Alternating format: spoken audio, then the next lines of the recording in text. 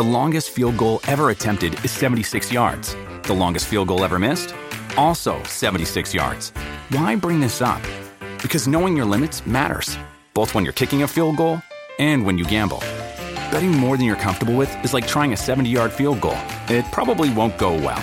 So set a limit when you gamble and stick to it. Want more helpful tips like this? Go to keepitfunohio.com for games, quizzes, and lots of ways to keep your gambling from getting out of hand.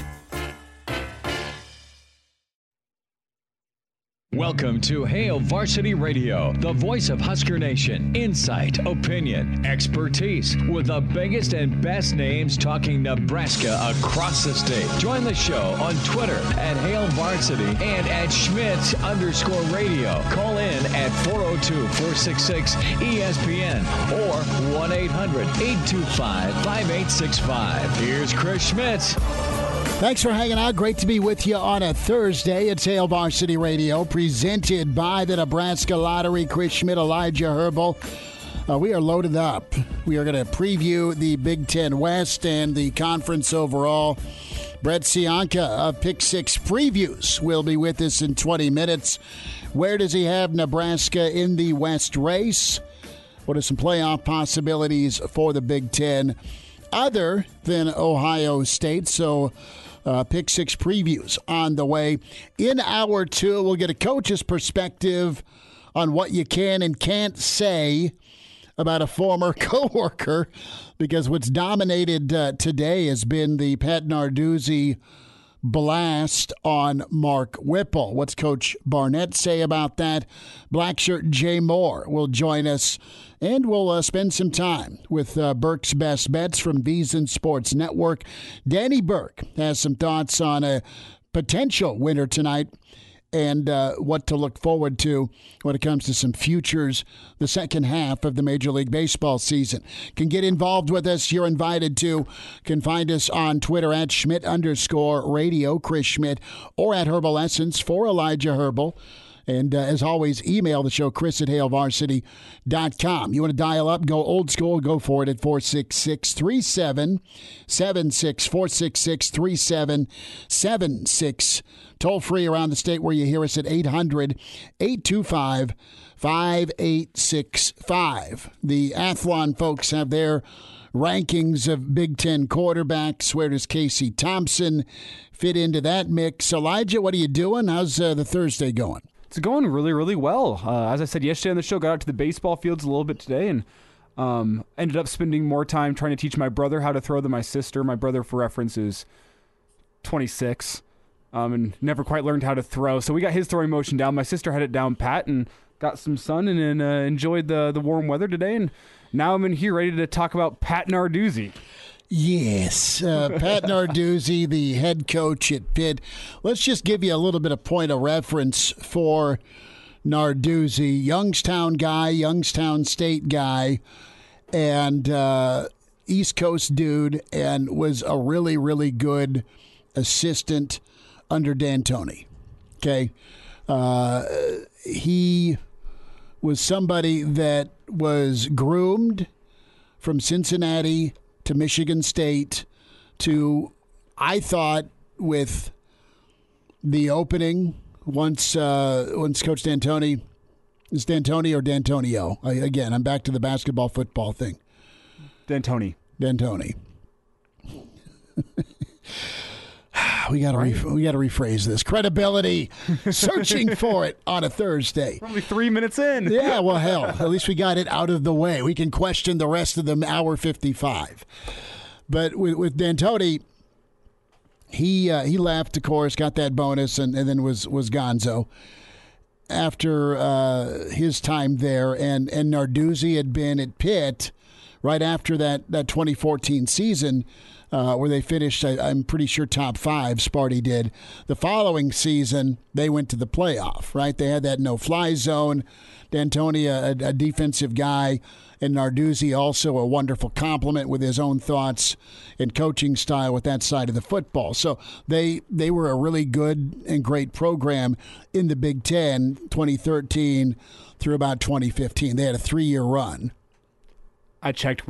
We were right the first time. It's D'Antonio. That's what I thought. I screwed it up See? for you. Yeah, that's okay. Credibility, part 2. D'Antonio. And you know what? As I was saying D'Antonio, that didn't sound right. I needed to hear basketballs bouncing. As soon as you said D'Antonio, I went, nah, that's not right. I better Mike D'Antoni, Mark D'Antonio. Yes. Just got to say it out loud. But just replace the name. The point is still valid with what Sparty was. And once that job opened up, and even then you heard a little Narduzzi murmur with the Nebraska gig once it opened, right? If not Scott, then who? And to Narduzzi's credit, early on in his tenure, I mean, he's one of few guys to roll into Clemson and win. His field goal kicker blew it, didn't, and drilled a field goal on the road at number 3 Clemson. They've been an okay program, 8-5, 7-5, I think a 6-win year with COVID, and he's built a team and a program at Pitt that's gone to 2 ACC title games. They won it last year. Now, the reality about Narduzzi is he's kind of one of those old school defensive-minded coaches that if you don't do what he wants on offense, if you don't help protect the defense, my take and 2 cents is he's hard as hell to work for. He's one of those guys that's difficult to work for. Case in point, he's been through 5 offensive coordinators, right? I mean, he's been through Matt Canada. He's been through Coach Watson. Sean Watson was there, and Whipple replaced him. So guys have lasted a year or 2. Whipple lasted 3 and then got the hell out. Really good story by Sam McEwen. And Sam was like, he interviewed for the Nebraska opening, 24 hours after the ACC championship. We'll get to some of Narduzzi's comments in a moment. But what's your thought on this as a Nebraska fan? A, are you freaked out that, oh no, it's going to be air raid? Well, it's going to be more pro style. There's going to be some passing. I think Whipple's a smart enough football coach to be able to find something that works. That could be the run game, that could be the pass game, but there'll be options, and hopefully for you Nebraska fans, that whatever is working continues to work and the offense isn't an issue. Hopefully the offense isn't an issue in the red zone. Hopefully the offense isn't an issue with special teams. If you don't get 7, you're at least going to get 3, okay? That's the biggest thing. Nebraska's put up a boatload of yards, but they have 0 conversions. I shouldn't say 0, but my point is the conversion rate for the yardage is not what it needs to be or not what it should be. And it's just weird to have the dirty laundry aired on a podcast, a Steelers podcast, about a guy in Mark Whipple who came in, who helped develop your first-round pick, your all-ACC quarterback, the Davey O'Brien Award winner, and complain about him. That's just what – guy that was, third in scoring offense at 41 points a game. Think of how prevalent points are in college football now. Offenses are going nuts. You had the 3rd best offense in the country. You had a top 10 total offense almost at 500 yards a game. And you had the Biletnikoff winner, and you had the a really good quarterback that went first round, that got developed to be good. I've never seen this or heard it publicly where you just go gangster on somebody for, well, I'm averaging 41 points a game with this offense. Sorry, I didn't run the ball as much as you would have liked. And it comes back to the defensive mentality and mindset, Elijah, of a lot of defensive guys with tempo and how many plays are you running. Are you gassing my defense because you're scoring too quick, or you're not taking time off the clock to get my defense fresh? That's what this is. And to me, again, from the peanut section, I don't know Coach Narduzzi. I'm not in the Pitt program. But it sounds a lot like a defensive coach that doesn't want his reputation soiled because his defense has given up points and yards, and he made it tough. Whipple, the way he called a game, made it tough. That's my read into this. We'll hear it in a moment. but it's just kind of unheard of. Does Narduzzi have a bad memory when referencing the Wake Forest game? That's what he was bitching about on this podcast.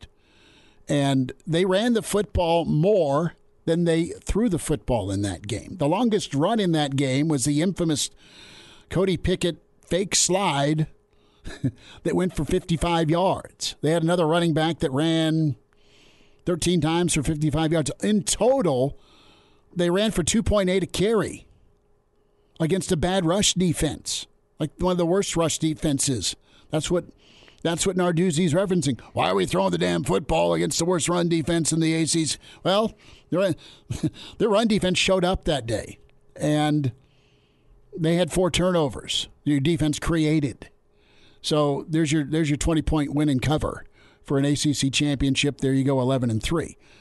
I just don't get it. He got loose on this podcast, and I think it's going to be harder because of these comments for Narduzzi to keep good coaches. Why the hell would I want to go work for that guy if he's going to throw me under the bus and then back it over me after putting up an incredible offense, helping recruit a really talented skill set of players, and then by year 3 we pop for a championship? You just had the best Pitt season since Larry Fitzgerald was at Pitt, probably? I'm going to go Tony Dorsett.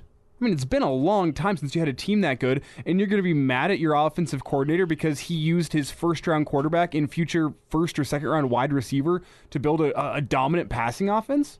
You're going to be mad at that? Don't you go with what you're good at and with what works? Exactly. And here's the thing is, I mean, Husker fans read this and they go, oh, man, what are we in for? What are we in for? What are we in for? But you also got to realize Nebraska doesn't have a first-round quarterback on their roster right now, and they haven't had a first-round quarterback on their roster since, trivia question, Schmitty, do you know? First round? First round. There's been one in Nebraska history. Really? Mm-hmm. Whew. I mean, oh, yeah, Jerry Tagge. Yes, 1972 to the Green Bay Packers. Yep. Yes, so that was the last time Nebraska had a first-round quarterback. Credibility redeemed. Like, do you really think Mark Whipple is going to look at the roster he has this year at Nebraska and go, yeah, we're just going to run that same offense we had with Kenny Pickett? No, that makes no sense. We're going to run the same offense, but we're going to ask our quarterback to do what he's capable of doing. Exactly. Whoever wins that. And you have a better chance of winning with Kenny Pickett throwing the ball than handing it off. It's as simple as that with Pitt last season. Right. Well, and let's wear out a defense if we're Pitt with Addison. This is Narduzzi. This is his comments. This is the podcast he was on. He was at ACC Media Days today, but Narduzzi getting in on it on Whipple and the job he did. Everybody knew that we were going to throw the ball, and we threw the ball. We didn't, and to me, that's the hardest thing. I mean, the guy threw the ball like he did, and like as a defensive coordinator, if I know you're going to throw the ball, I'm going to get you. Okay, yeah. I'm going to make you pay, and there's some things we could do to really stop you if we know you have no desire to run the ball. And our old offense coordinator had no desire to run the ball. Everybody knew it. He was stubborn. I mean, Wake Forest 118th in run defense, so we threw the ball every down. And when we ran for 10 yards, but that wasn't good enough. No, you didn't. No, you didn't. You either got an axe to grind or you've been playing football without a helmet too long, man. Well, I think in the first half, whenever the game was still in reach, I think Pitt's offense ran the ball something closer to 5 yards per carry, and then that number started getting pulled down in the fourth quarter. When you ran it 8 straight times to milk the clock and finish the game. But still, like, you won the game, your offense still put up 42 points. Was it assisted by your defense? Sure, but why do you have an axe to grind here? I don't get it. Well, you don't have Pickett, you don't have Whipple, you don't have Addison. Those guys are gone, so it's going to be about your defense and the dude you hired, now your 5th OC since 2015. He almost says it like he's excited to get past Kenny Pickett and Whipple and Addison. Like, oh, thank God we don't have to deal with those guys anymore that won us football games. Yeah. Well, here's the other thing. Thank God they're out the door. Listen, if they know you're going to do it and they still can't stop it, come on now. That's the old Zach Wiegert. We're running it here, and you're not going to do a damn thing about it. Narduzzi wasn't done. Why not set fire to his former great offensive coordinator last season? Let's continue to torch things. Any hope of an SEC or Big Ten invite? Because he didn't have kind words about Michigan State, who beat him without Kenneth Walker, mind you, in the bowl game.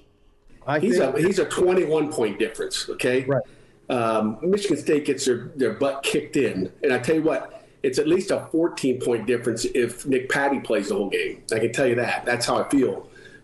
We talk about Big Ten and SEC and ACC. And, Richard, you're going to get me going here on this. If that was one of the best Big Ten teams last year, then, let's go to the Big Ten and win it every year.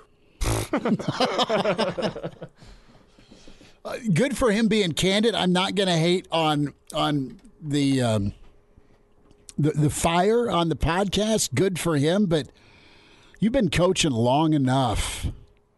You're a guy in your mid 50s to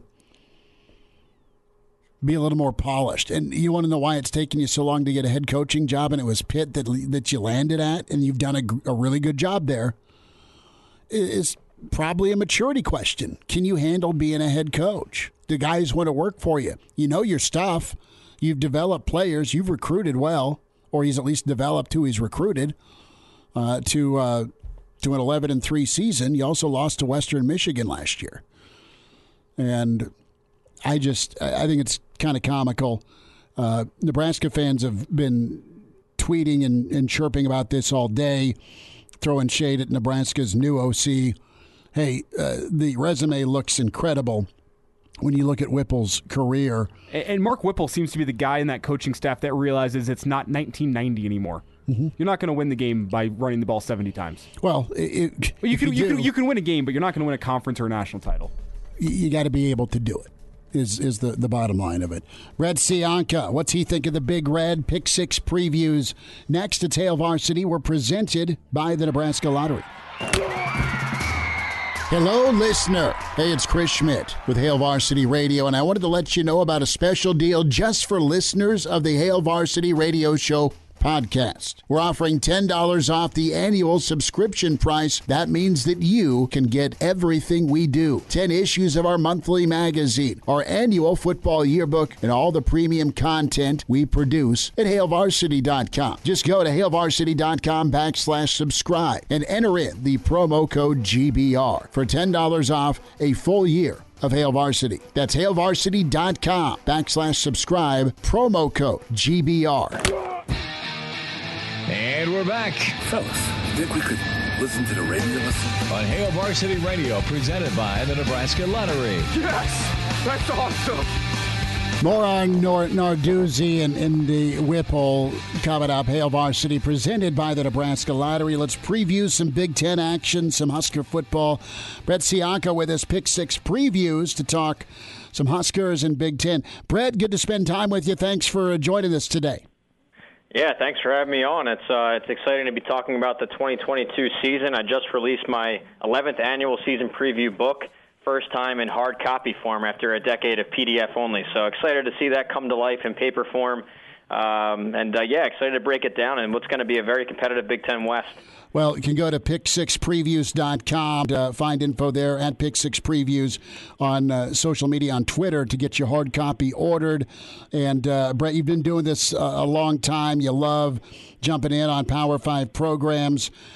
We always talk about the Big Ten West being wide open with a lot of leans towards Wisconsin because historically they've been the team that's done it. I know Iowa went to the Big Ten title game last year.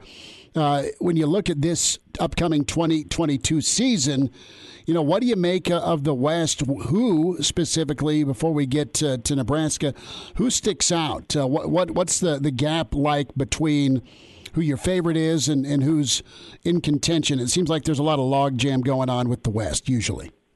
Oh, absolutely. It's a very competitive division, one that gets overlooked nationally, honestly. I like a lot of these programs. Had a chance to talk to a lot of the head coaches, P.J. Fleck, Jeff Brom, and Brett Bielema.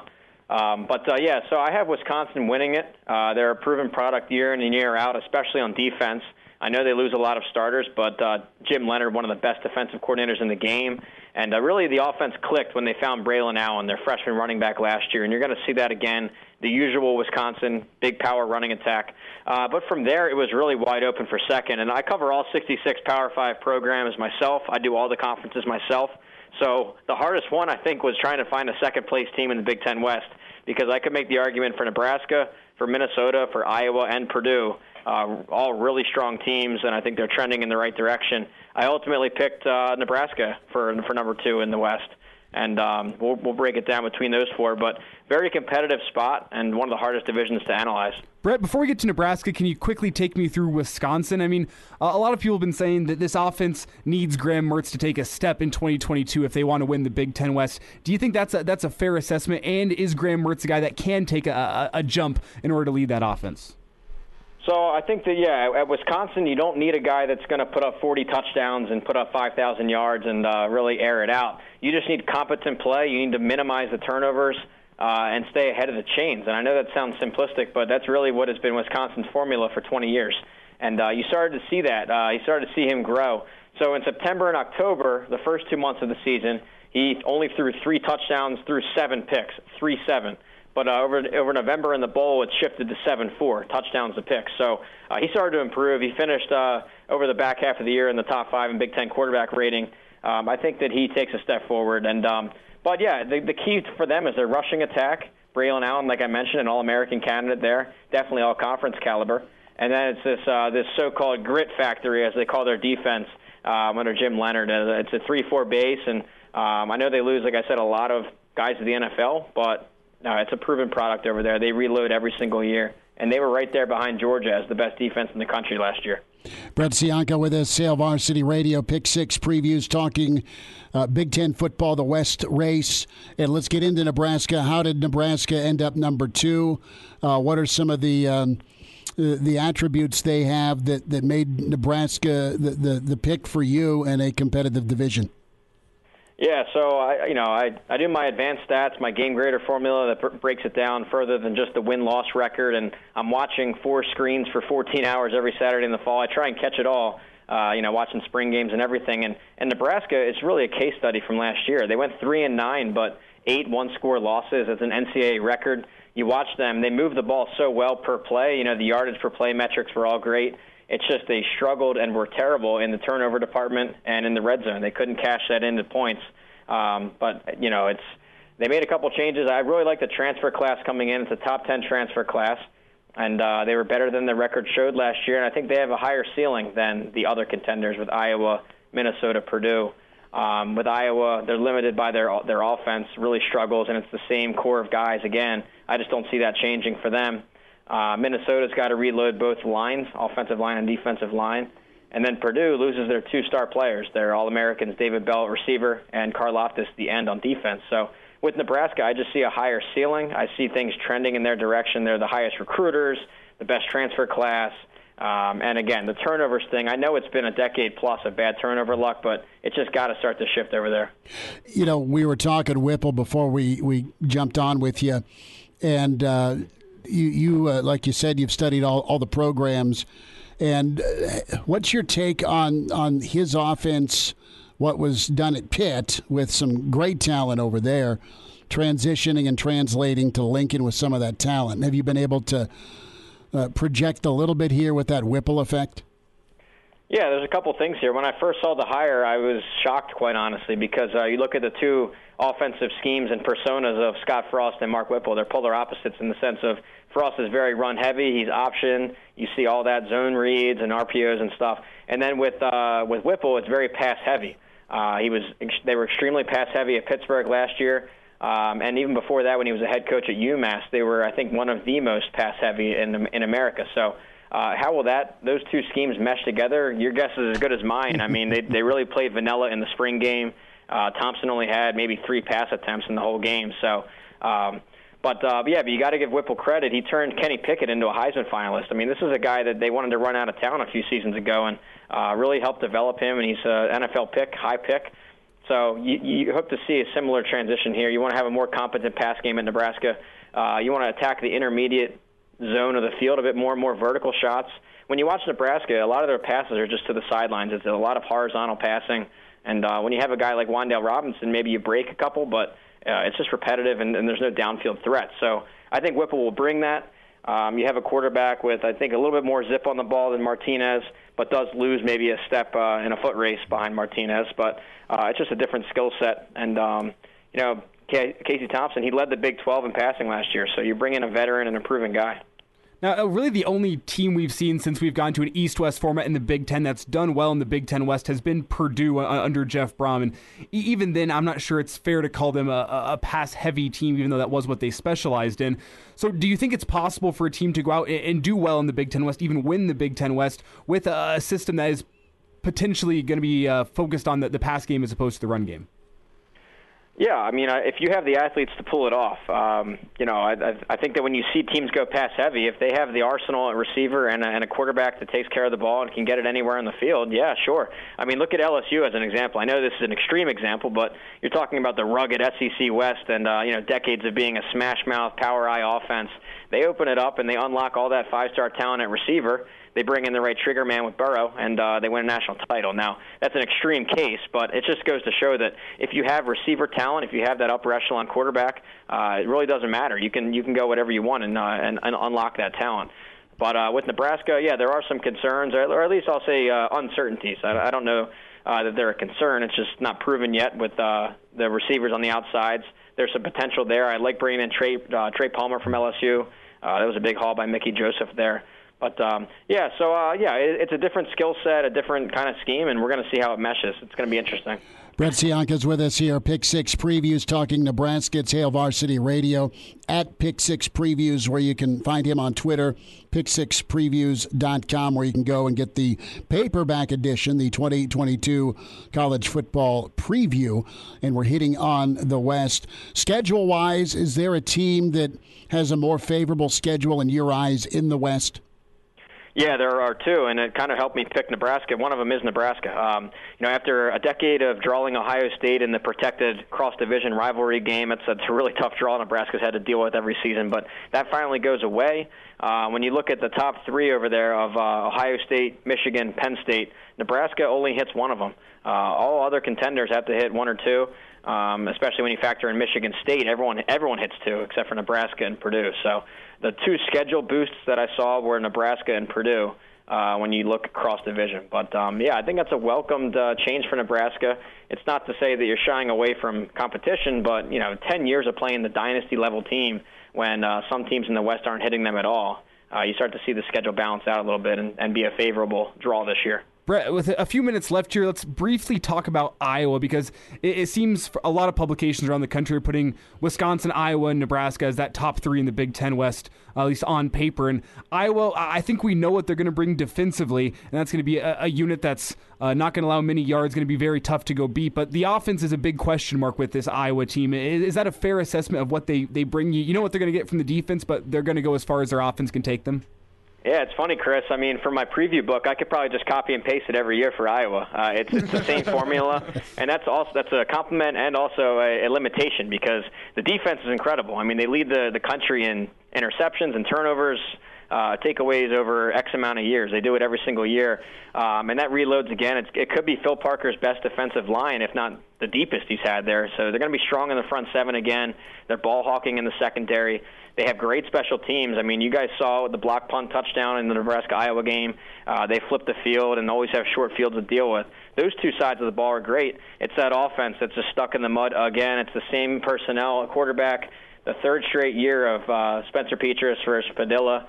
Neither one has shined. They both had their moments. They both had their chances, I should say.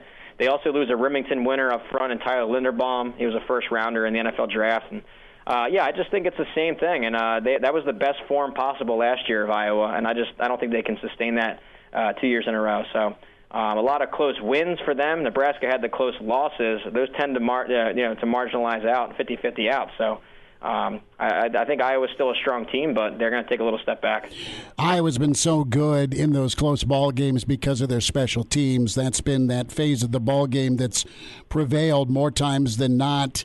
in tight ball games. Bill Busch in Nebraska looking to flip things and be competent on special teams.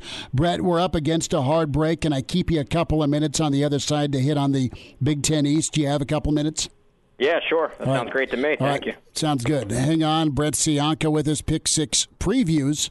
As we're talking Big Ten today on Hail Varsity Radio. No shocker there, but pretty good insight on Nebraska.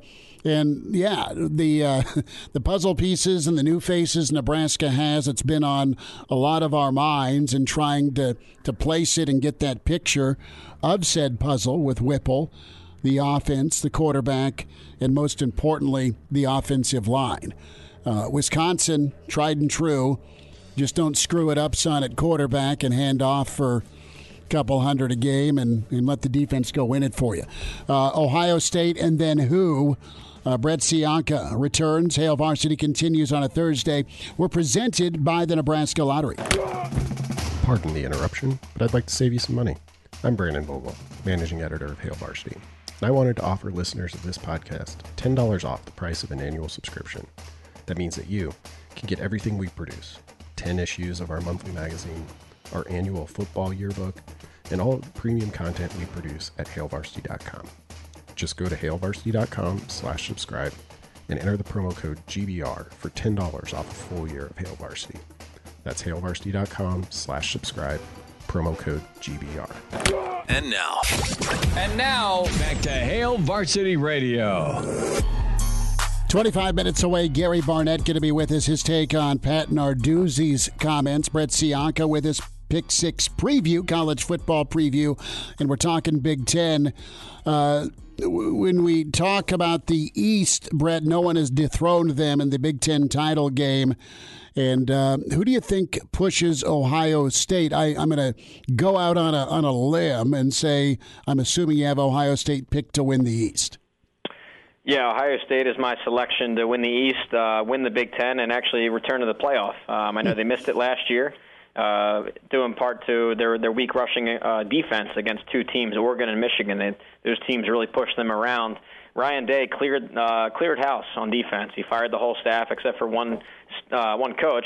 Brings in the best defensive coordinator in the game, or one of, in Jim Knowles, who helped turn around Oklahoma State into a top 5 defense last year. And a team, Oklahoma State, usually think of putting up 60 a game and winning shootouts in the Big 12, but they were one of the best defenses out there. So, and they return a lot of 5-star and blue-chip potential on defense. So look for a well-rounded team led by a Heisman favorite in C.J. Stroud and that nation-best receiving core. So they're going to put up a lot of points. Can Michigan reclaim that magic that they had last season and give Ohio State a run for their money this year? They certainly can. I still have Michigan ranked 6th nationally. I have Ohio State winning the East, but I have Michigan 2nd and 6th overall. That game against Ohio State wasn't an accident. That was their goal for 365 days. I had heard that Harbaugh put in a drill at practice at the end of every practice where you blare the Smash Mouth heavy metal music and you just do a physical one-on-one drill, a goal line drill, and he called it the Beat Ohio drill. But basically, back 11 months later in November, we watched a 3-hour rendition of the Beat Ohio drill. It was just running in between the tackles. They were running at will. And a lot of that comes back. Four starters in the offensive line are back. Both quarterbacks. Blake Corum at running back returns. And it's really a question of can they replace 8 starters on defense. That's a big question mark. Enough to move them down a notch in the East Division, but definitely still contenders with their physicality.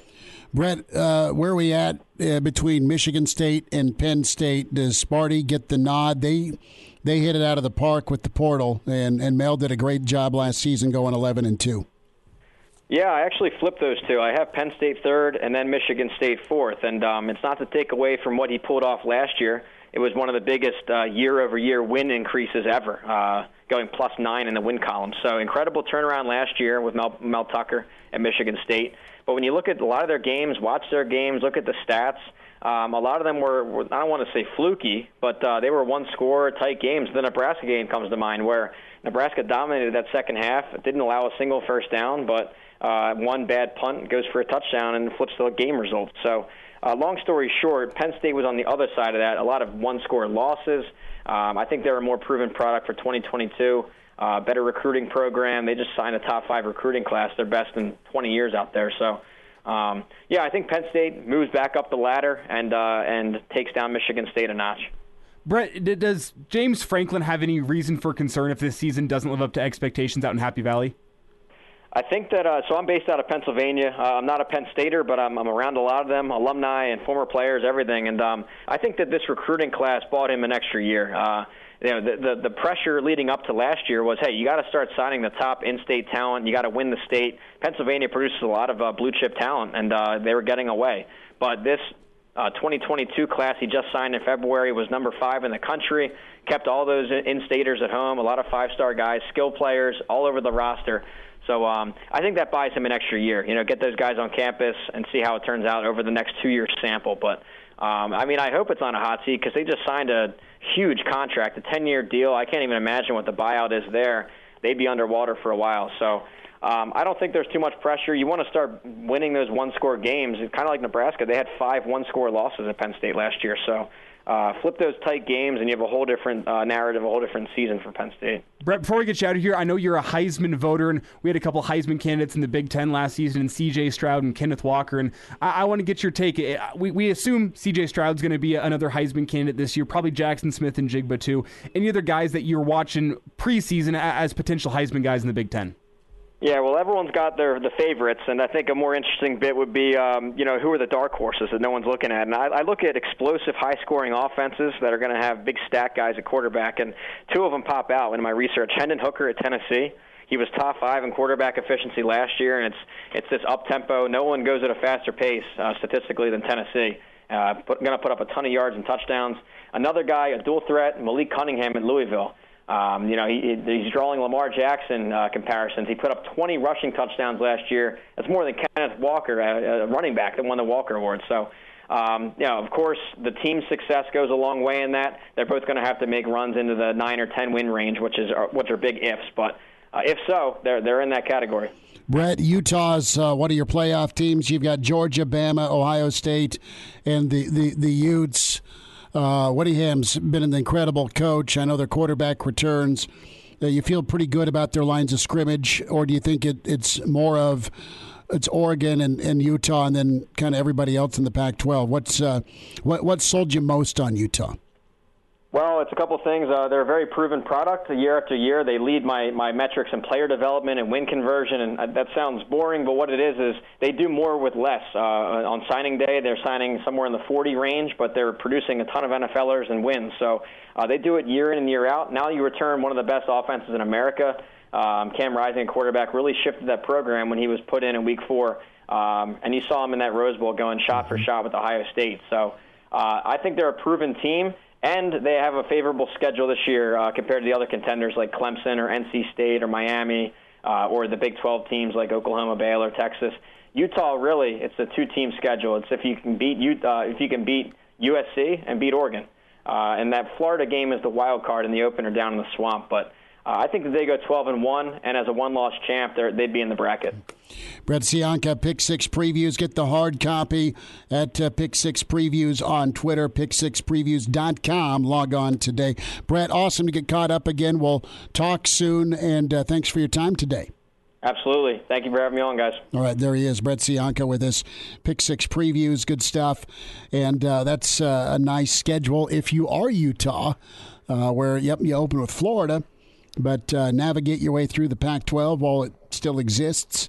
Bama is loaded again. They are hungry. And then there's Ohio State. If Ohio State can be a little more physical and, as he touched on, better defensively against the run, it looks good for them. I mean, they're going to be putting up 42 points a game offensively. And there's going to be those outputs where they only get to 31, 35. But that's what their offense can do. You need a defense that's passable. Iowa Russ chimes in, Chris at HailVarsity.com when it comes to the Iowa improvement. Iowa Russ thinks the Iowa offense will improve a little bit just because of their youth last year on the offensive line. Thinks they'll be better on the O-line, and they're playing true freshman wideouts as well. You look at Johnson over there, who's just phenomenal. So, Iowa they've been good historically at developing talent, and then they pop. So it's going to be incredible that West race. Each week will be pretty fascinating. Not only are we on the road in Ireland, but we are going to be on the road for Purdue, which is going to be potentially an elimination game for that West race, and then Iowa City on Black Friday. So geared up for some big ball games. They're all big, as they say. Coach Barnett's 15 minutes away at Hail Varsity. Will wind down hour one. We're presented by the Nebraska Lottery. And now, back to Hail Varsity Radio. One final time this hour, it's Hail Varsity, presented by the Nebraska Lottery. Jay Moore coming up next hour. Thoughts on the Husker defense, and does Nebraska have a first-team All-Big Ten performer on either side of the ball? You do that means maybe you're winning some ball games. Gary Barnett on the Narduzzi-Whipple dust-up. And a reminder to get buckled up. Coaches make substitutions during the game to get the best player on the field. Getting behind the wheel after drinking also demands a substitution. Sober drivers are the only choice. A DUI costs more than you think. A message from the Nebraska Department of Highway Safety Office. So that's been the news today, has been Narduzzi's comments. I have not seen much from ACC Media Days today, but he was supposed to talk. I don't know if Narduzzi was asked about his comments when it comes to Whipple, but just odd, just very odd to go scorched. Maybe that's a bit strong, but the tone and context sounded really bitter and put off to go 11-3 with a 41 points a game offense. Bitter is that's a good way to put it. And I maybe he had a couple beers before, and the lips got a little bit loose when he was talking. You mean the truth serum? I guess, if you want to call it that. But maybe that's the case here. It just seems like, I guess I don't know him that well, so out of character isn't the right way to put it. But it just does not seem like something you'd expect from a high-level Division I head coach.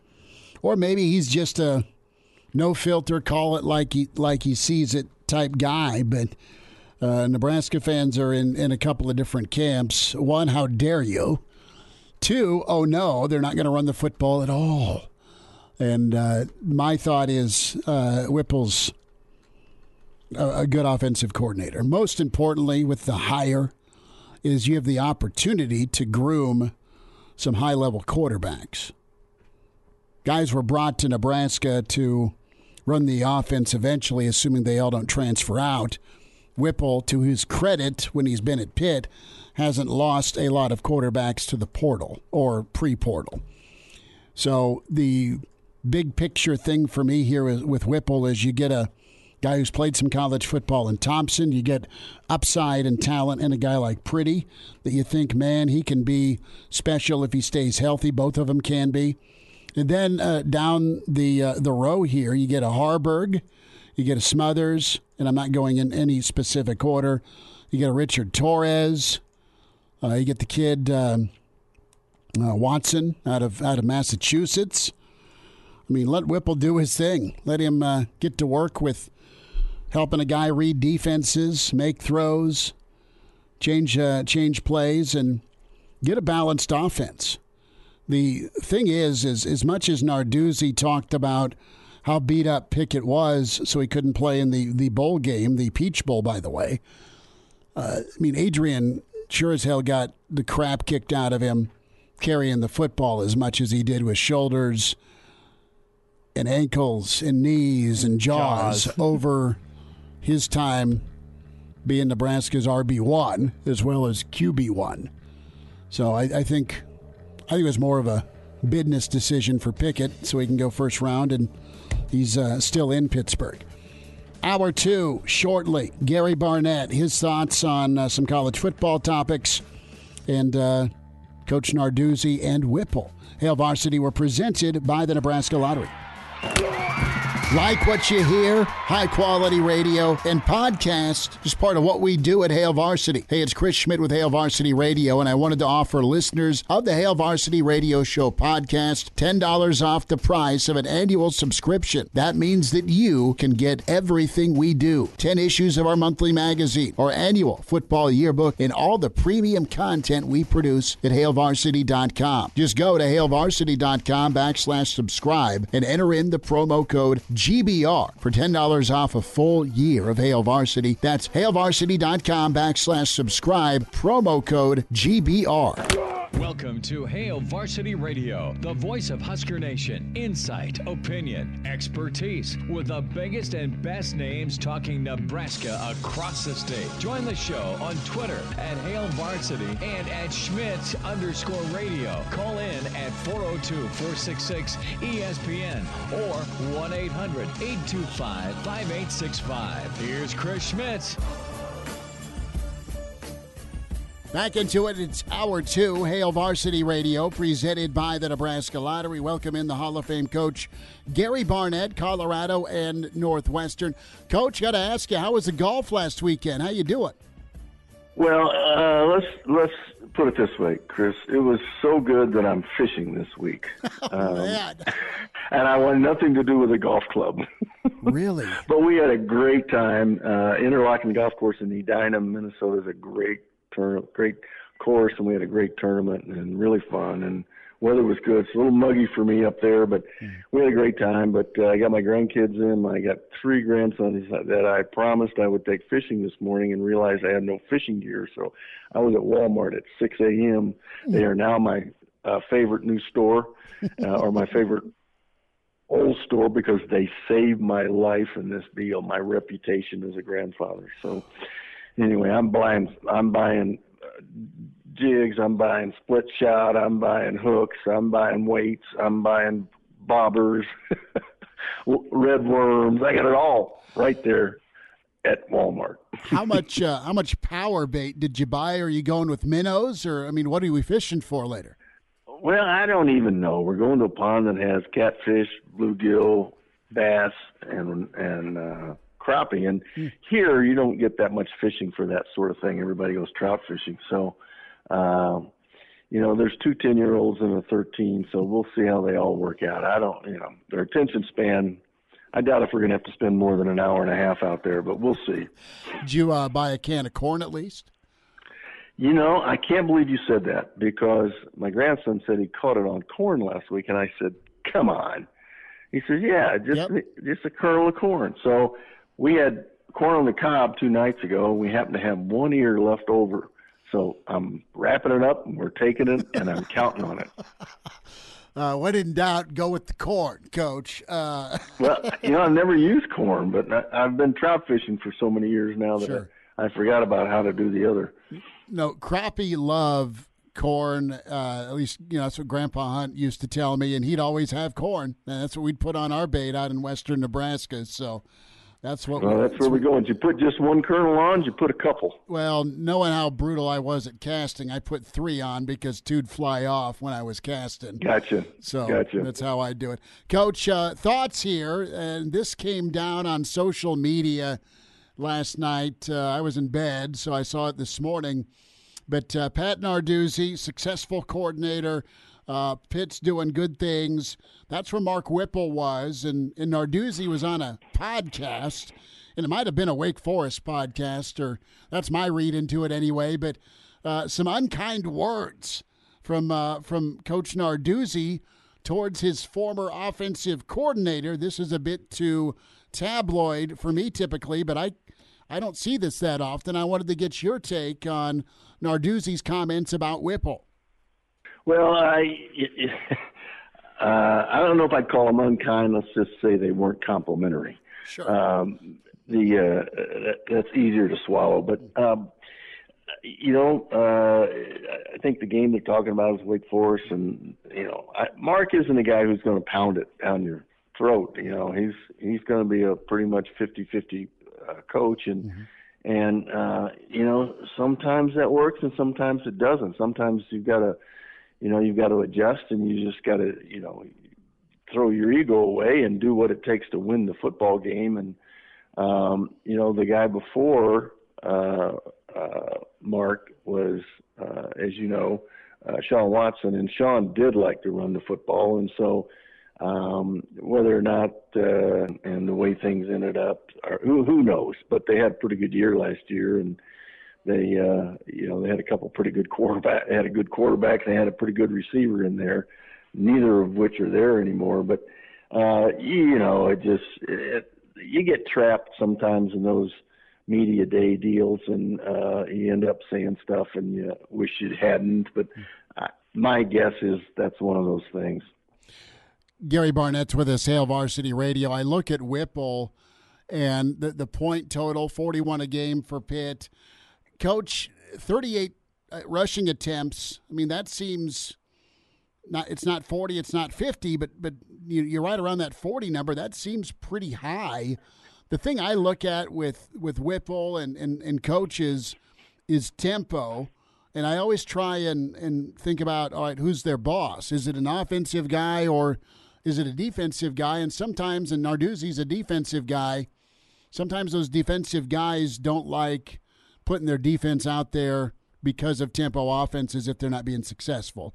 Yeah, there's no question about that. And it has a great deal to do with whether it's a defensive guy or an offensive guy, no question about it. And, I know when I first started working for Coach McCartney, who was a defensive guy, I mean, we had to have a play that beat every defense.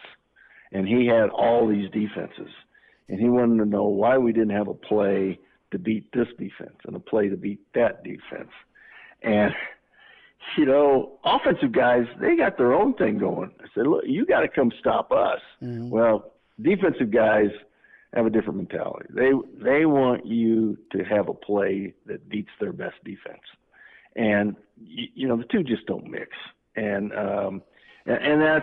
that's part of the conversations that take place behind closed doors and meeting rooms between coaches. And it's also the fun of it, but it's also the strain of it as well, trying to make a compromise that both guys can agree on or be okay with. And it's always a problem. And offensive coaches, they generally want you to up tempo. They want you to go, and then the defensive coordinators are yelling, hey, wait a minute, give me a rest. Can't you slow this thing down? I mean, my players have got to get some rest. And so the more and more an offensive head coach becomes aware of defense, and, I think the better coach he becomes.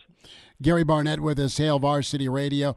When it comes to credit and ego, does that sometimes upend a really good staff? Who's getting credit? Is Whipple getting too much credit for his offense, his first-round quarterback, the Biletnikoff Award winner? Meanwhile, you got this, really well-respected defensive coach in Narduzzi with what he did at Sparty. He didn't get the Sparty job, but he got the Pitt gig, and he's turned Pitt around. Does that play into it, too? Guys getting their feelings hurt? Is it as simple as that, or not getting enough credit? Well, it's hard to tell. I'd hate to speculate on that one. I think within the staff, you can't have egos involved. Mm-hmm. It's the fewer of those, the better staff you have, and it's got to be arm in arm. It's got to be arm in arm publicly and arm in arm privately. So I don't know. I think that would be speculation. Gary Barnett with us. Coach, want to get your thoughts on Coach Campbell at Iowa State. Iowa State getting a commit from Nebraska. Lincoln High standout. Benny Nagoy, really big-time wide receiver, 6'4", just freak athlete. Looked at Washington, 19 other offers. Nebraska offered but wasn't necessarily actively recruiting him. Nebraska has a lot of in-state prospects, and they're about full up with wideouts. Your take on Coach Campbell, why he's so appealing to regional kids, just what he's done with the Iowa State program as they look for kind of a bounce back here? Well, the answer is right there in what you said. Look what he's done with the Iowa State program. And so,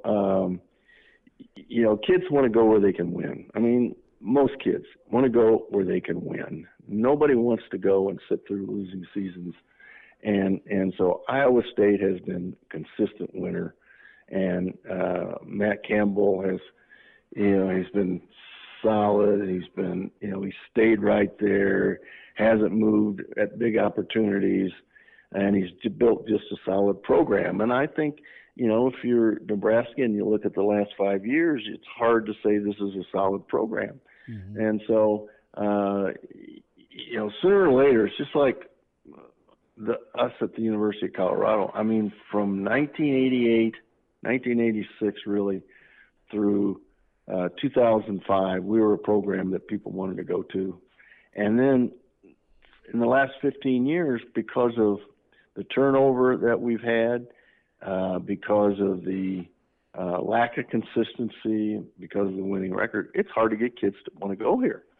And so it becomes appealing to leave and go someplace where the coach is going to be there and where you're going to win. So that has a great deal to do with it. Not every kid is that way, but it gets a number of kids. Gary Barnett with us, few minutes, Hail Varsity Radio. Coach, when it comes to media days, we are off to Indy next week, Tuesday and Wednesday for Big Ten media days. Did you enjoy media days or did you tolerate media days? And I got a kick out of old Coach Leach yesterday screaming about the guy who ever invented the necktie. He wasn't happy wearing his Sunday best yesterday. Well, that's Mike just not having to talk football. When he gets off on those tangents, he just doesn't want to talk about. He wants to. He can use all his time talking about something other than being drilled about his offensive line or his quarterback. So it just takes up time, and you only have so much time on that podium. So as much time as you can spend not talking about something you don't want to talk about, it's avoiding talking about something that you don't want to talk about. That's the key. Media days were a big deal in the Big Ten. I mean, it was different. Now I don't know if it's the same, but it used to be we're all in a ballroom in Chicago. Every coach stood up. There were fans from every school there. And it was like who had the best speech, who made us laugh the most, who really caught everybody's attention. And so I worked really hard on that day and worked really hard on my talk. And to me, the talk was a highlight. The other stuff is stuff you just had to tolerate. And I can remember, going off on and saying some things that I just got tired of answering the same questions, because you sit at a table and different media groups come by. And I'll be darned if with every group that came by, some of the same questions would come up, and you're going, why can't we just, have this asked once so everybody can hear it? So it is a bit of a grind.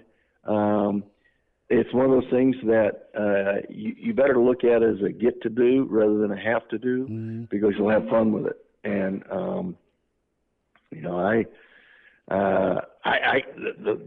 my biggest takeaway is walking out of those things thinking, we can't beat any of these teams. They're all going to be really good. Oh no.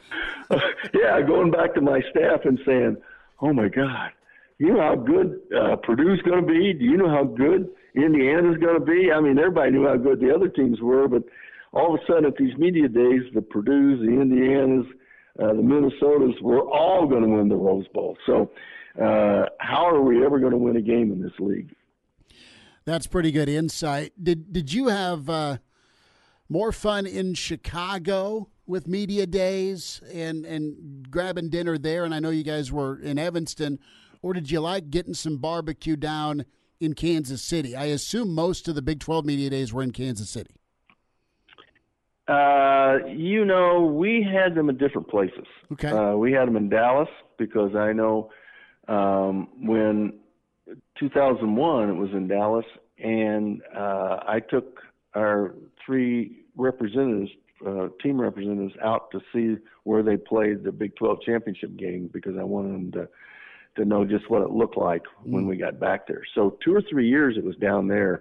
So food didn't make any difference to me at that time. It was nice being in Chicago because I could go home every night. I bet. And you can't do that when you're in wherever. So, Coach, real quick thoughts here on Colorado, thoughts on the Big 12 and what you're hearing or feeling they do, and maybe Notre Dame Earlier in the week, it sounded like maybe they're part of the equation, maybe they're not.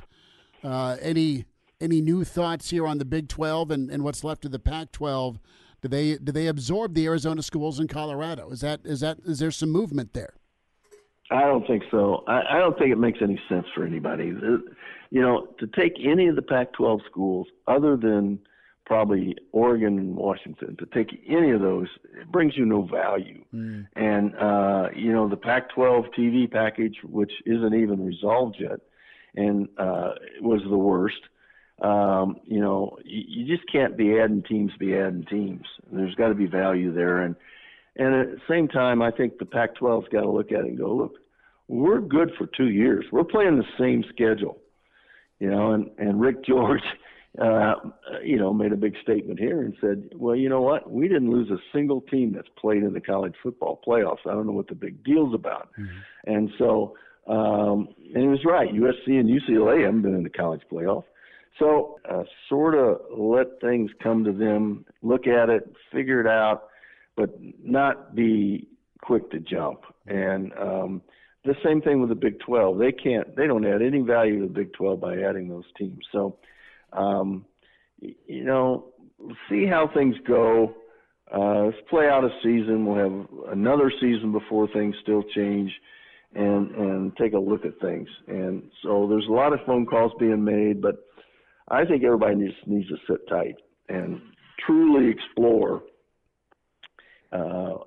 wait and see what's going to happen. They have to, somewhere, somehow, there's got to be a structure where somebody's calling the shots. And nobody's doing that now. And until they get that, they can't just keep, playing Monopoly here with people's property. Gary Barnett with us. Coach, take care. Enjoy fishing with the grandkids, and we'll talk again. You got it. Talk to you later. Bye, Chris. Good stuff from Coach Barnett, Hail Varsity Radio. We'll say hi to Jay Moore, get some thoughts on the Husker defense. That's next. Like what you hear? High-quality radio and podcasts are just part of what we do at Hail Varsity. I'm Brandon Vogel, managing editor. I wanted to offer listeners of the Hail Varsity Radio Show podcast $10 off the price of an annual subscription. That means that you can get everything we do, 10 issues of our monthly magazine, our annual football yearbook, and all of the premium content we produce at hailvarsity.com. Just go to hailvarsity.com/subscribe and enter the promo code GBR for $10 off a full year of Hail Varsity. That's hailvarsity.com/subscribe, promo code GBR. Rush in for the Big Red and NFL vet. Is Dudeness or Duder or, El Duderino if you're not into the whole brevity thing. It's Blackshirt Jay Moore with Hail Varsity Radio. Back with you, it's Hail Varsity Radio, presented by the Nebraska Lottery. Blackshirt Husker NFLer co-host, Big Red Wrap-Up, Jay Moore with us as fall camp is nearing. Jay Bird, how we doing, bud? I am well. How are you guys this morning? Or I should say this afternoon. We're good and gearing up for Indianapolis. I know that's where you did the NFL Combine. You've been to Indy a few times. I have tentatively circled a chance to go to the world-famous St. Elmo Steakhouse, or at least get some shrimp cocktail. But we'll see how Tuesday goes with the day. Have you frequented Indy enough to be a restaurant guide? I haven't. I wish I could. The Combine, and that was about the only last time I was there, to be honest. So yeah, we didn't have a chance to venture out too much. It was, you were stuck for 12 hours being needled and prodded and told where to go and meetings here and go do this. So no, but I haven't been to St. Elmo's, but you can buy their cocktail sauce, and man, it is really good if you like spice. Oh my God. But I love spicy food. So it is nails. It is really good for people who have not yet had it. Can't remember where you can buy it at here in town, but it is a must have if you're having shrimp cocktail. No, we will see what I get done, but I will report. So a lot of questions as camp gets going. And I want to start off with a story that Brandon Vogel did earlier in the week, and I loved it. But it was the Ndamukong Suh, your teammate, metric. It was the Suh line is what he titled this, and I wanted to get your thoughts with defensive line production. Can you get what Suh put up against Texas out of a season for a defensive lineman? Is that a good measurement where you have 4.5 sacks, at least 8 tackles for loss, and we know Suh did that just against Texas, right? And there's a few guys that have done it since Nebraska's been in the Big Ten. A lot of Kaz's dudes when it comes to Malik or Eric Martin or Randy or that list. Jay, I want your take, man. You were a defensive lineman. You led the nation in sacks. Your defense did in 2006 under Coach Blake. What was your guys' standard, or what was your goal? What was a good season for you guys when it came to sacks and TFLs and hits on a quarterback? Yeah, you know what? We didn't have – it's going to sound probably surprising, but it wasn't like we need to have, 3 sacks and 8 TFLs. Or it wasn't a goal? Wasn't a written down goal? No, it was not. I mean, it's probably more personal. If I was able to – our biggest goal from day one when it was instilled to us was execute your job. Mm-hmm. If you're supposed to be in this gap or you're supposed to be, if you're running some sort of blitz or, you need to be, if I'm in the C gap, you got to get in the A gap. And if I'm, zone dropping when we, did a lot of fire zone blitzes, I have to drop and carry the number 2 wide receiver. Like that was more predicated than, hey, you need to have 2 or 3 sacks by a D line in this game. If you just did your job, there was stuff designed so that you're going to come free and make plays. So that was the biggest thing. I think when you start looking at that stuff, you just start playing a little selfish. Mm-hmm. And you can't do that to be a good defense. You cannot play selfishly. You have to do your job because other 10 guys are depending on you to do your one job. And it sounds very simple, but that's what good defense and that's just what good football comes down to is that all other 10 guys are relying on you to do your job. And if you all of a sudden get caught up in, hey, I haven't had enough sacks or I have enough TFLs or, QB hurries, you're going to let your other 10 teammates down because you're going to start playing unselfishly. You're going to start playing undisciplined, and you just can't have that to be a good defense and to be a good team in not only in Division I football but in Big Ten play. So, but you just kind of played. I just played every game. We just played every game, and if you had, 4 sacks, great, or whatever. If you had 3, a sack and 3 TFLs, that was awesome. But I was more distraught after my bad plays. I could have like no sacks and maybe a couple tackles. But if I knew I did not mess up, I didn't bust. We always call them busts. Mm-hmm. If you mess up a certain play, if I didn't bust, I was good with it. And I know my effort was good, but sometimes that's just the way it shakes out. Like they get rid of the ball quick because we had a really good D line. A lot of teams did that. They was kind of 1, 2, 3 in their throwing. They didn't do a lot of 5, 6, 7 step dropbacks because we were going to get home eventually. So you took pride in doing your job and making sure that when it comes to getting your grade after a game that you were scoring in the 90s, which, if you're playing 50, 60 snaps, it might only be a couple negatives against you. So that was our main plan. If you did your job, the sacks and TFLs and PBUs and QB hurries and hits on quarterback were going to come. Jay Moore's with us, Hail Varsity Radio. Jay, interested to get your take on Pat Narduzzi throwing a little shade at Mark Whipple, calling him stubborn, refusing to run the ball. I'm paraphrasing what was quoted from Narduzzi in a podcast as it was ACC Media Days. So there's a little, dare I say, bitterness or frustration towards the former OC. As a defensive guy, would you rather face a team that's dropping back 1,000 times, i.e. pass rush, or man, did you want a team that tried to run it right at you, run it down your throat? Is there a preference you had? Yeah, I'll take the team that wants to chuck it, because that means they can't run the ball against us.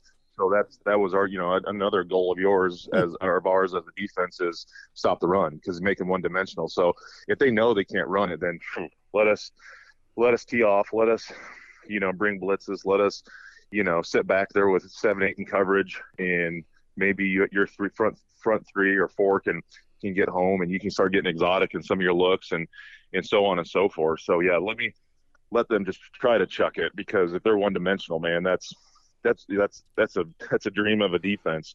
So that'd always be a plus for us, because if they're, if they start running the ball well and you don't know what they're able to do, you get stuck in those, 2nd and 4s, 3rd and 3s, where they can do anything, and then you're just kind of sitting back in your hill, just kind of waiting to see what's going to happen, and you got to play a little less aggressive. But if they're going to start throwing it every down, I mean, I know we rarely played those type of teams, except for maybe like a Texas Tech in the Leach days, but that was such a, it's kind of more what we see now in football.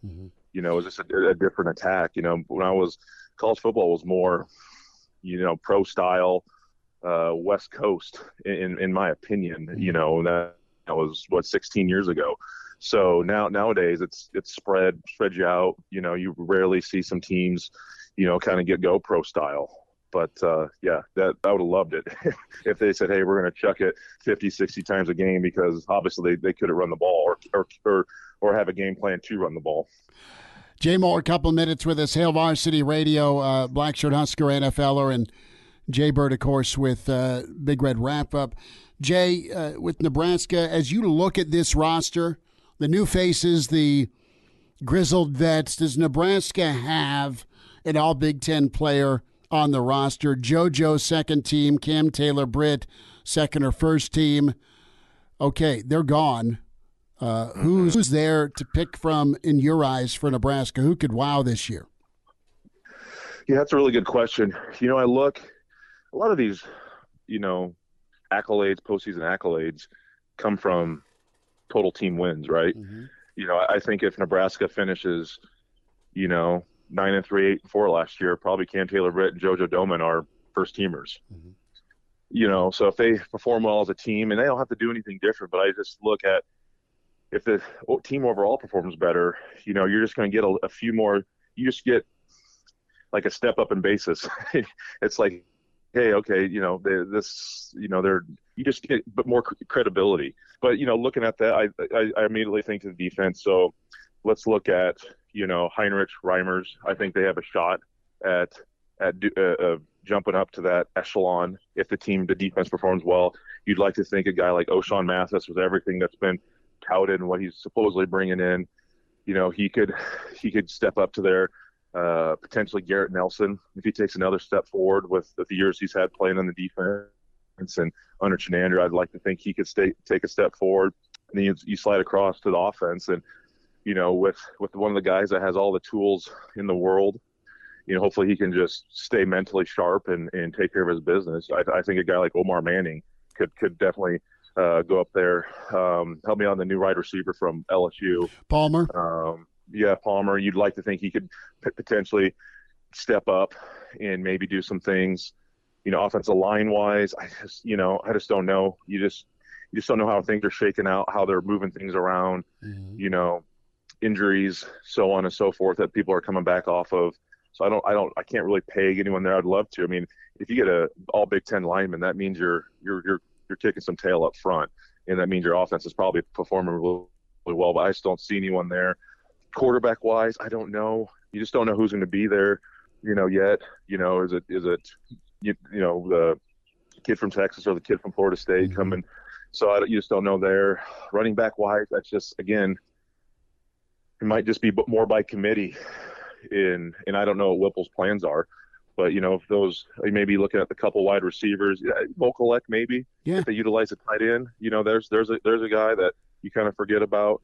But I would lean more towards the defense having a better chance, just because that's what has held this team together so far, and they've performed better. I mean, Chinander's crew has outperformed the offense for 4 years now. So I would think those the 4 guys I kind of mentioned there probably have a really good shot of bumping up. But they got to go 8-4, 9-3, 10-2 to start getting those considerations. I don't recall too many 6-6 teams, unless it's just some freak of nature type of performance where an outside linebacker has 16 sacks. Other than that, or you get a secondary guy or a linebacker that has an insane amount of tackles or PBUs or interceptions. But first and foremost, this team they perform better in getting to that 8-win type of echelon. I think you'll see a couple guys finally crack into the All Big Ten area.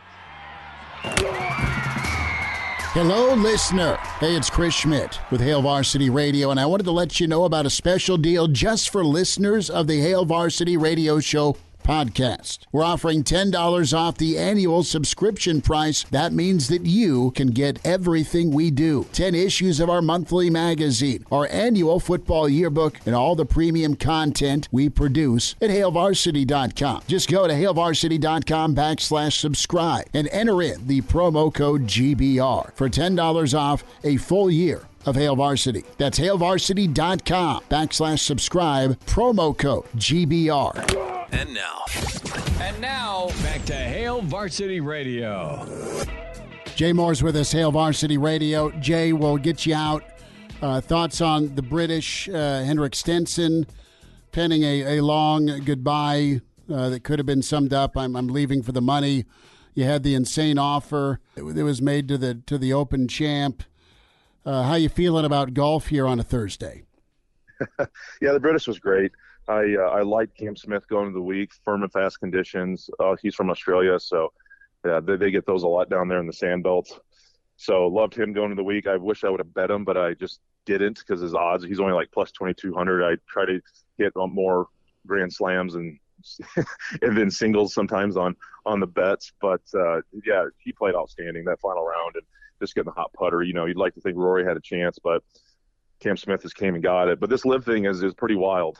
It's just what we're going to deal with. I think you're going to see more and more guys later in the year go once they kind of figure out where they sit in the FedEx Cup and trying to maybe grab some of that money there. But other than that, I mean, you had Henrik, you had Charles Howell, he's played on the PGA Tour for many years. I mean, the money is just too good right now.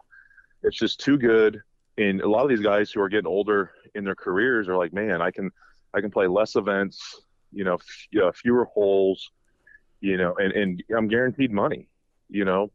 Pat Perez, just in the last event, he shot like 80 the final round, but his team won the 4-man teams won the overall event. He made $900,000 plus whatever he made during the week. So it's like $1 million payday to these guys for playing average golf. The money is just too good, and it's lifetime money. It's generational money. And I know some of these guys have enough already, but man, it's just hard to turn down that money.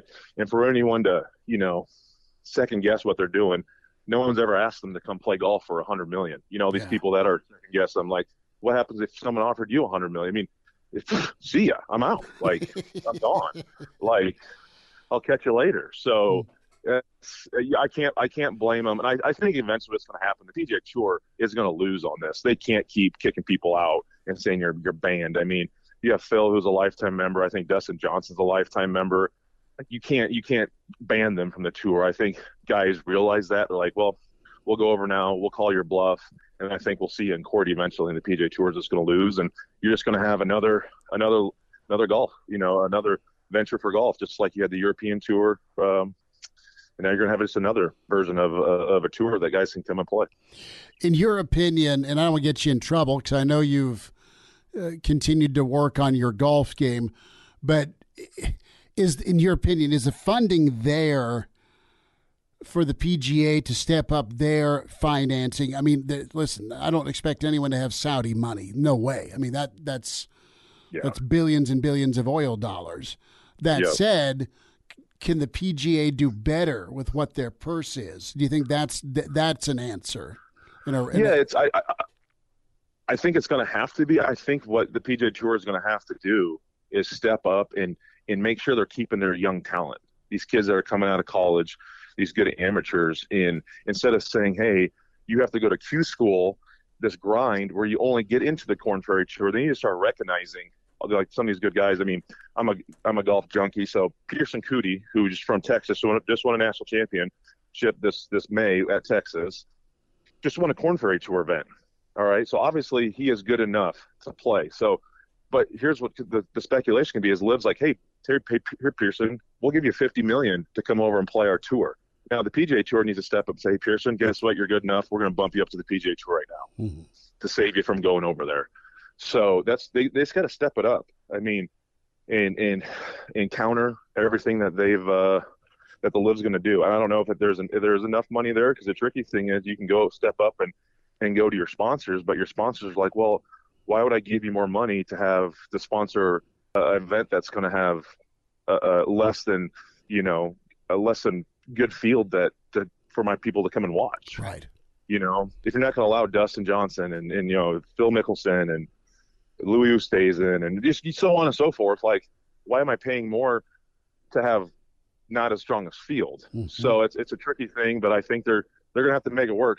There's other than that, then they're they're kind of up a creek without a paddle, in my opinion. And honestly, and one of the biggest key holders in all of this is Augusta National.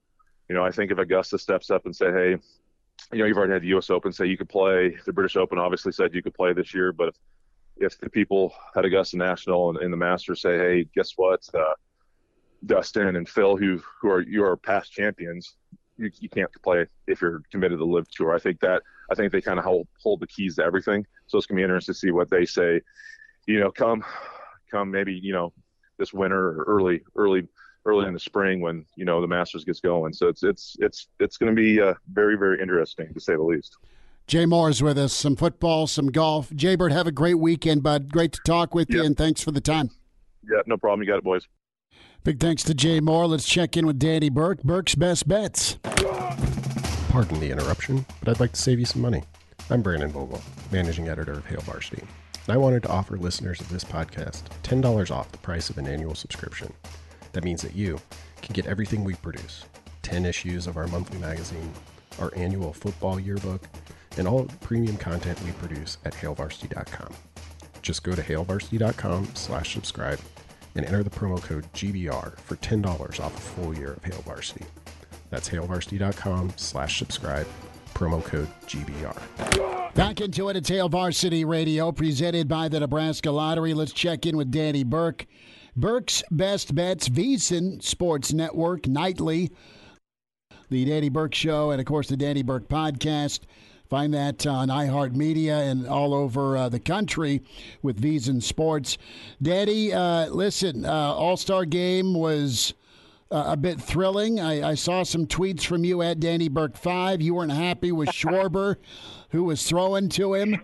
Did you still clean up at least a little bit with the home run derby, or did you take a bath? I did kind of even out, because I took a little flyer on Juan Soto, and then I live bet him just out of spite because of how pitiful Schwarber was. I mean, it had to have been rigged, right? I mean, Schwarber was just hitting it like completely low in line drives, and yeah, I mean, what the heck was his pitcher doing out there? I mean, they must have put a lot of money at Pujols to win the first round, and then you had the whole controversy of ESPN StatCast not counting the home run that would have tied it up with Albert. So it was nonsense all over the place, especially when it's a guy like Schwarber, who not only, a guy I love, but was like the second most heavily bet guy besides Pete Alonso, and I don't know, you can't have that. I know it's like an exhibition, and people will be like, oh, well, it's your fault for betting on it. But no, if you're going to regulate these things, you got to make sure it's legit. So I'm over it, because at least I evened up on it. But, yeah, it was disappointing, to say the least. Well, we'll get into some playoff odds for the second half. I know some of the major books have recalibrated their Oriole odds. We'll get some takes from you in a moment. But tonight, Dodgers-Giants, you're in on that one. Yeah, I was thinking of a few angles to bet this game, because you got Carlos Rodon, who's been very, very solid for the Giants this year. I kind of thought he would maybe take a step back after the great year he had with the White Sox, and he signed a big deal with the new team. And we've seen that happen a lot. Heck, we are seeing it happen with Robbie Ray with the aforementioned Mariners. But look, Rodon's been the steady guy in this Giants rotation, and he's really been great against the Dodgers, both home and away this season. considering that Rodon has done great, the Giants haven't hit exceptionally well at Dodger Stadium, and White does pitch better there, I'm thinking that it could be a lower-scoring game. But when it comes to unders, I pretty much never want to bet a full game under because of the extra innings rule, where you get a runner on second, and then, of course, having to trust these bullpens. And the total had already moved down from 8.5 to 8, so then that takes me to the first 5. And that number moved from like 4.5 to 4. But even with the 4, I got the odds of even money, which I like at least for that particular situation. So I'm thinking this is going to be a lower-scoring game. Not only that these pitchers can have a solid performance, but more so that, these hitters are coming back from the All-Star break. Maybe they're a little bit lackadaisical in the first game back, and more so it's going to be the pitcher's show. So I like the first 5 under 4 at even money for that game tonight with the Dodgers and the Giants, with a strong lean to the Giants in the first 5. And now, back to Hail Varsity Radio. Back into it at Hail Varsity Radio, presented by the Nebraska Lottery. Danny Burke, Burke's Best Bets, VSiN Sports Network. Danny, let's zoom out here a little bit, and now that the All-Star weekend is over, let's take a look at some divisional matchups. As we got a couple close series, both the AL Central and the NL Central seem to be forming up into what could be a close race. I see in the AL Central it's down to the Twins, Guardians, and White Sox.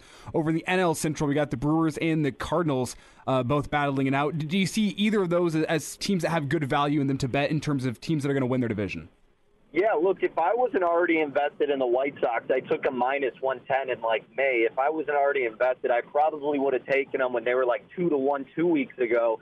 And then they took 3 out of 4 against Minnesota heading into the All-Star break, and then they moved down to plus 135. Yet the Twins are 3 games ahead of them, and they were still the shorter shot in terms of the odds of the division. Well, then you move a day later, literally 24 hours later, and I guess the betting market now is infatuated with the White Sox because they have now moved up to the betting favorites to win the AL Central at plus 115, and the Twins, I think, are plus 125 or plus 130 at some books out here. But I get why the love is coming in for the White Sox. I've been hard on them and critical, and so have a lot of people, but rightfully so. When you have all of that talent in an easy division, you would think that would end up with success, but that has not been the case in the first half. It doesn't help when you got old man La Russa managing like a knucklehead out there, to say the least. But the good news for the White Sox is that they will be healthier coming into the second half. And the most important thing is that they have the easiest schedule remaining out of all of the major league teams in terms of their opponent's win percentage. So you're getting the White Sox still at some plus money. I think that's a good route to take if you have not invested in them already. I'm not going to double dip because they are a very volatile team. But what I was also comparing it to is their odds to make the playoffs. The yes was anywhere from minus 140 to minus 190. Look, let's be honest. If the White Sox are making the postseason, it's going to come via winning the AL Central. The teams that are competing for the AL wild card are all better than you. Being a team like the Mariners, being a team like the Blue Jays, the Rays, the Red Sox, heck, maybe even the Orioles, who knows? But the point is, not only are you getting a better price to bet them to win the division, that's just a more feasible way for them to make the postseason. So if you have to choose between the two, I get you get another opportunity if you do just to make the playoffs because they could get in through the wild card. But that's really not going to happen. The only way they'll get in is if they win the AL Central. And, yeah, I got confidence in them to do so. I mean, the Twins pitching I don't think is going to sustain. The Guardians I just have not been that high on, even though they have owned the Sox. I just think they'll falter out. So, yeah, if you get plus money, I like the White Sox. They got over a 50% chance to win the division courtesy of FanGraphs. And they are the favorite still in terms of that percentage to win their respective division. And you're getting, like I said, a pretty respectable price. So that's how I'm looking at it for the AL Central. And then for the NL Central, I've actually been someone who's been a bigger proponent of the Brewers as opposed to the Cardinals up to this point because, Milwaukee's pitching, I thought, is great enough to carry them through the regular season. But their lack of offense is not going to get them in a spot to win the World Series. But to win the division, yeah, I think they could get by. Well, they're not going to get by if Josh Hader, who's supposed to be your most reliable pitcher, is imploding. That's what you saw heading into the All-Star break. I mean, Williams is a stud out of the bullpen, but if Hader's not, well, that completely changes the dynamic of this team, especially when you can only rely on Burns and then Woodruff, but a guy like Ashby and the rest of the rotation, they're kind of wishy-washy. So, look, I don't want to lay $2 with the Brewers to win the Central, especially considering they're only a half a game up of this Cardinals team that has a way better offense than you, and I guess at the same time, pitching that is good enough to get you by. Never like to root for the Cardinals, but if I'm being objective, I would look to take their plus price to win the division.